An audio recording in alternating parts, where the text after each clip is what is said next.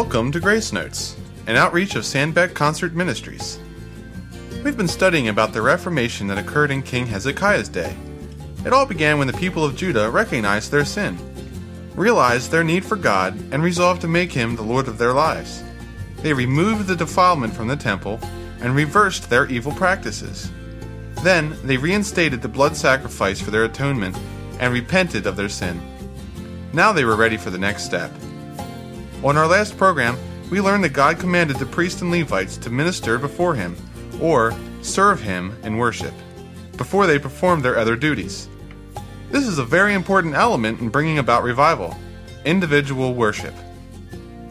With all these things accomplished, it was then time for the priests and Levites to instigate corporate worship. And what a time it was! Let's join our host, Barbara Sandbeck, as she takes us to the scene. The temple was the nation's worship and celebration center and served as the symbol of Israel's unity. King Ahaz did not worship Jehovah God, and he didn't want his people to either, so he closed the temple doors, put out the lamps, and had the articles used in worship taken away. The nation sank into evil practices and disunity. God removed His presence and His hand of blessing from them. But King Hezekiah followed God and wanted his people to do the same.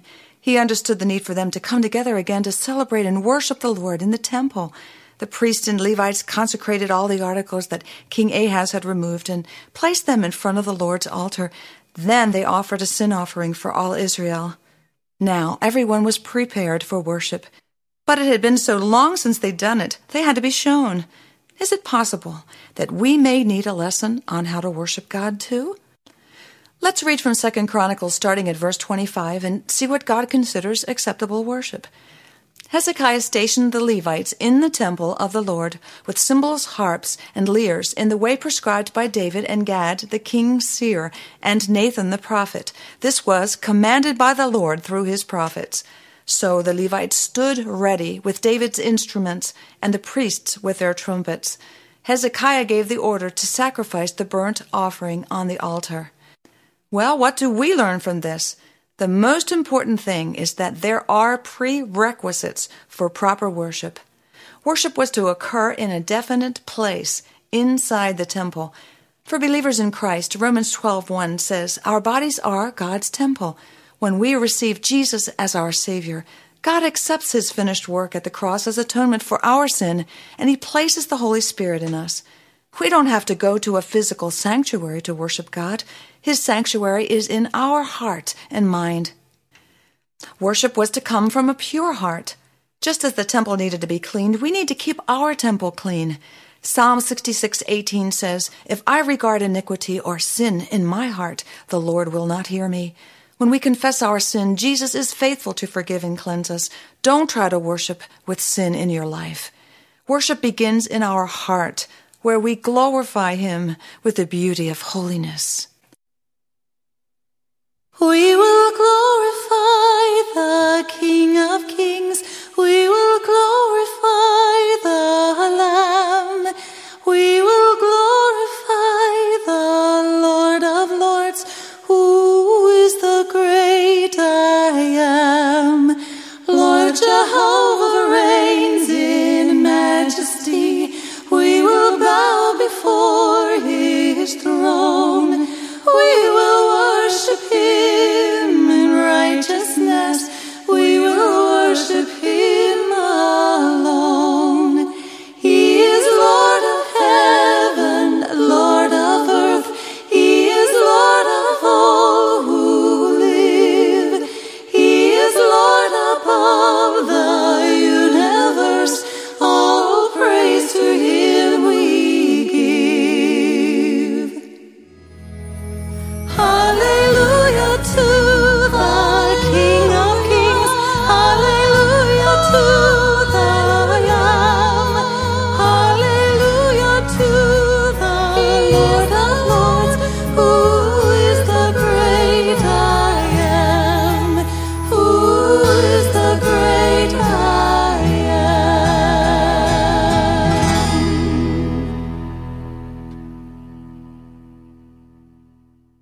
There is a definite posture we should take toward worship. John 4:24 says, "They that worship him must worship him in spirit and in truth." Unless we study God's Word to know the truth and are guided into it by the Holy Spirit, our worship will not be acceptable. Satan poses as an angel of light, but he's the father of lies. We need to be careful about what spirit is guiding us.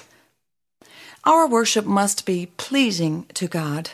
Hebrews 12:28 says, "Let us be thankful, and so worship God acceptably, with reverence and awe, for our God is a consuming fire." Did you catch the definition? It says, let us be thankful and so worship. Worship is a grateful heart. That pleases God. When we take time to consider who He is and what He's done for us, worship should be a natural response from an excited heart. The temple was beautifully adorned so that people could see how awesome God is. Our temple is adorned with the Holy Spirit's presence. We should feel reverence and awe just knowing He lives inside us. Reverence is respect, and awe is a sense of wonder or admiration. It's interesting that an antonym for the word wonder is indifference. Indifference occurs when we give Him no mind. We need to think on God's goodness. Worship involves the intellect or the mind as well as our emotions, the heart. Why do you think God ended the verse with, "For our God is a consuming fire"? In Old Testament times, when sacrifices were pleasing in God's eyes, what did He do? He completely and utterly consumed them with fire. He did the same thing to the cities of Sodom and Gomorrah when He saw how grievous their sin was. God has strong feelings about how we worship. Worship is serious business. How dare we enter it lightly? King Hezekiah followed the instructions commanded by the Lord through his prophets. There is a prescribed way for worship. The end does not always justify the means. Take the story of King Saul, for example. God had told him to attack the Amalekites and totally destroy them and all their belongings. But instead, Saul spared their king and everything that was good. In 1 Samuel 15, the Lord confronted him through Samuel the prophet. Saul said that he'd taken the best of what was devoted to God to sacrifice them to Him. Oh, it sounds like a good thing to do, doesn't it? But what was the Lord's reply? Does the Lord delight in burnt offerings and sacrifices much as in obeying the voice of the Lord? To obey is better than sacrifice, and to heed is better than the fat of rams. The Lord was grieved that He had made Saul king, and He even said that his disobedience was like the sin of divination and the evil of idolatry. We must come to worship God with obedient hearts, willing to do things His way. And we must be prepared for worship. Hezekiah stationed the Levites in the temple of the Lord with their instruments, and they stood ready for the command. So often we go to worship unprepared. We haven't taken time to dress ourselves with our armor so we can ward off the interruptions or darts from the devil. We fall prey to distractions and aren't able to communicate with God. Ephesians 6:11 says, "Put on the armor of God that you may be able to stand against the devil's schemes." Worship is a verb. We must participate in it. It's not a feeling we wait for God to give us. And true worship demands a sacrifice. Abraham understood this. He was willing to sacrifice the thing he loved the most.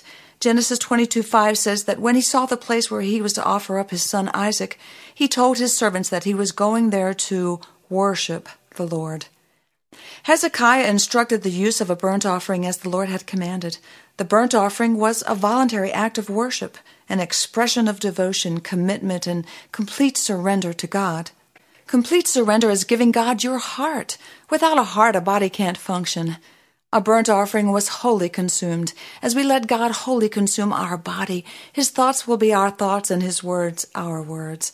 Matthew 12:34b says, "Out of the overflow of the heart, the mouth speaks."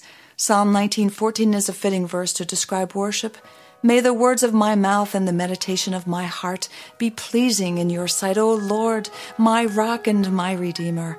And we close with Hebrews 13:15 and a beautiful song. Let us continually offer to God a sacrifice of praise, the fruit of lips that confess His name. My lips will praise you, for you are holy. My voice will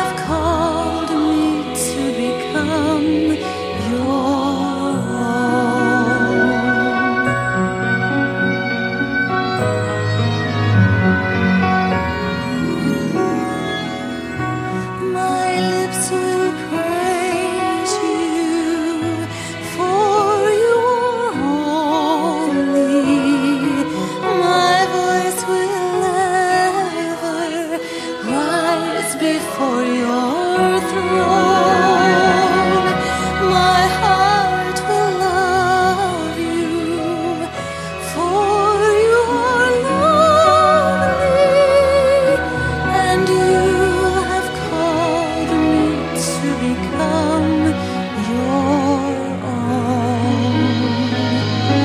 I am your child, and I will worship you alone. I am your child, I am your own.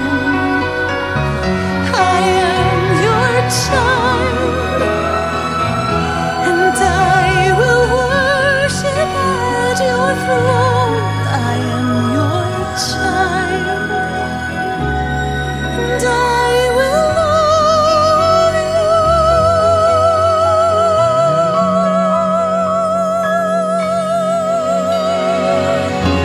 My lips will praise you, for you are holy. My voice will ever rise before your throne. My heart will love you, for you are lovely, and you have called me to become your own. And you have called me to become your own.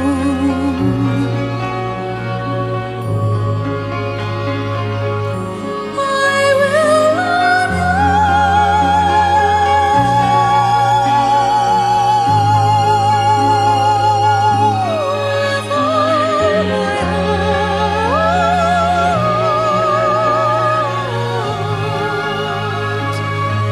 I will worship you.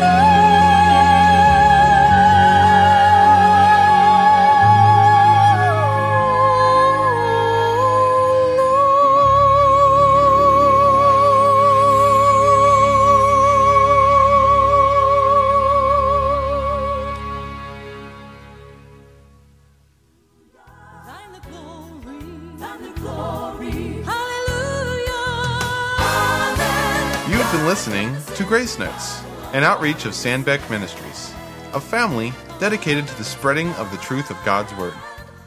This is a non-profit, listener-supported broadcast. Your letters and contributions will encourage and support the furthering of this ministry.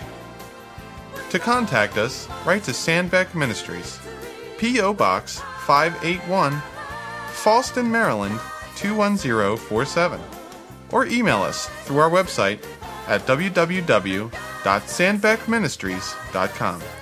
That's SANDBEK ministries.com. Join us on our next program. Until then, let your grace notes be a song of praise.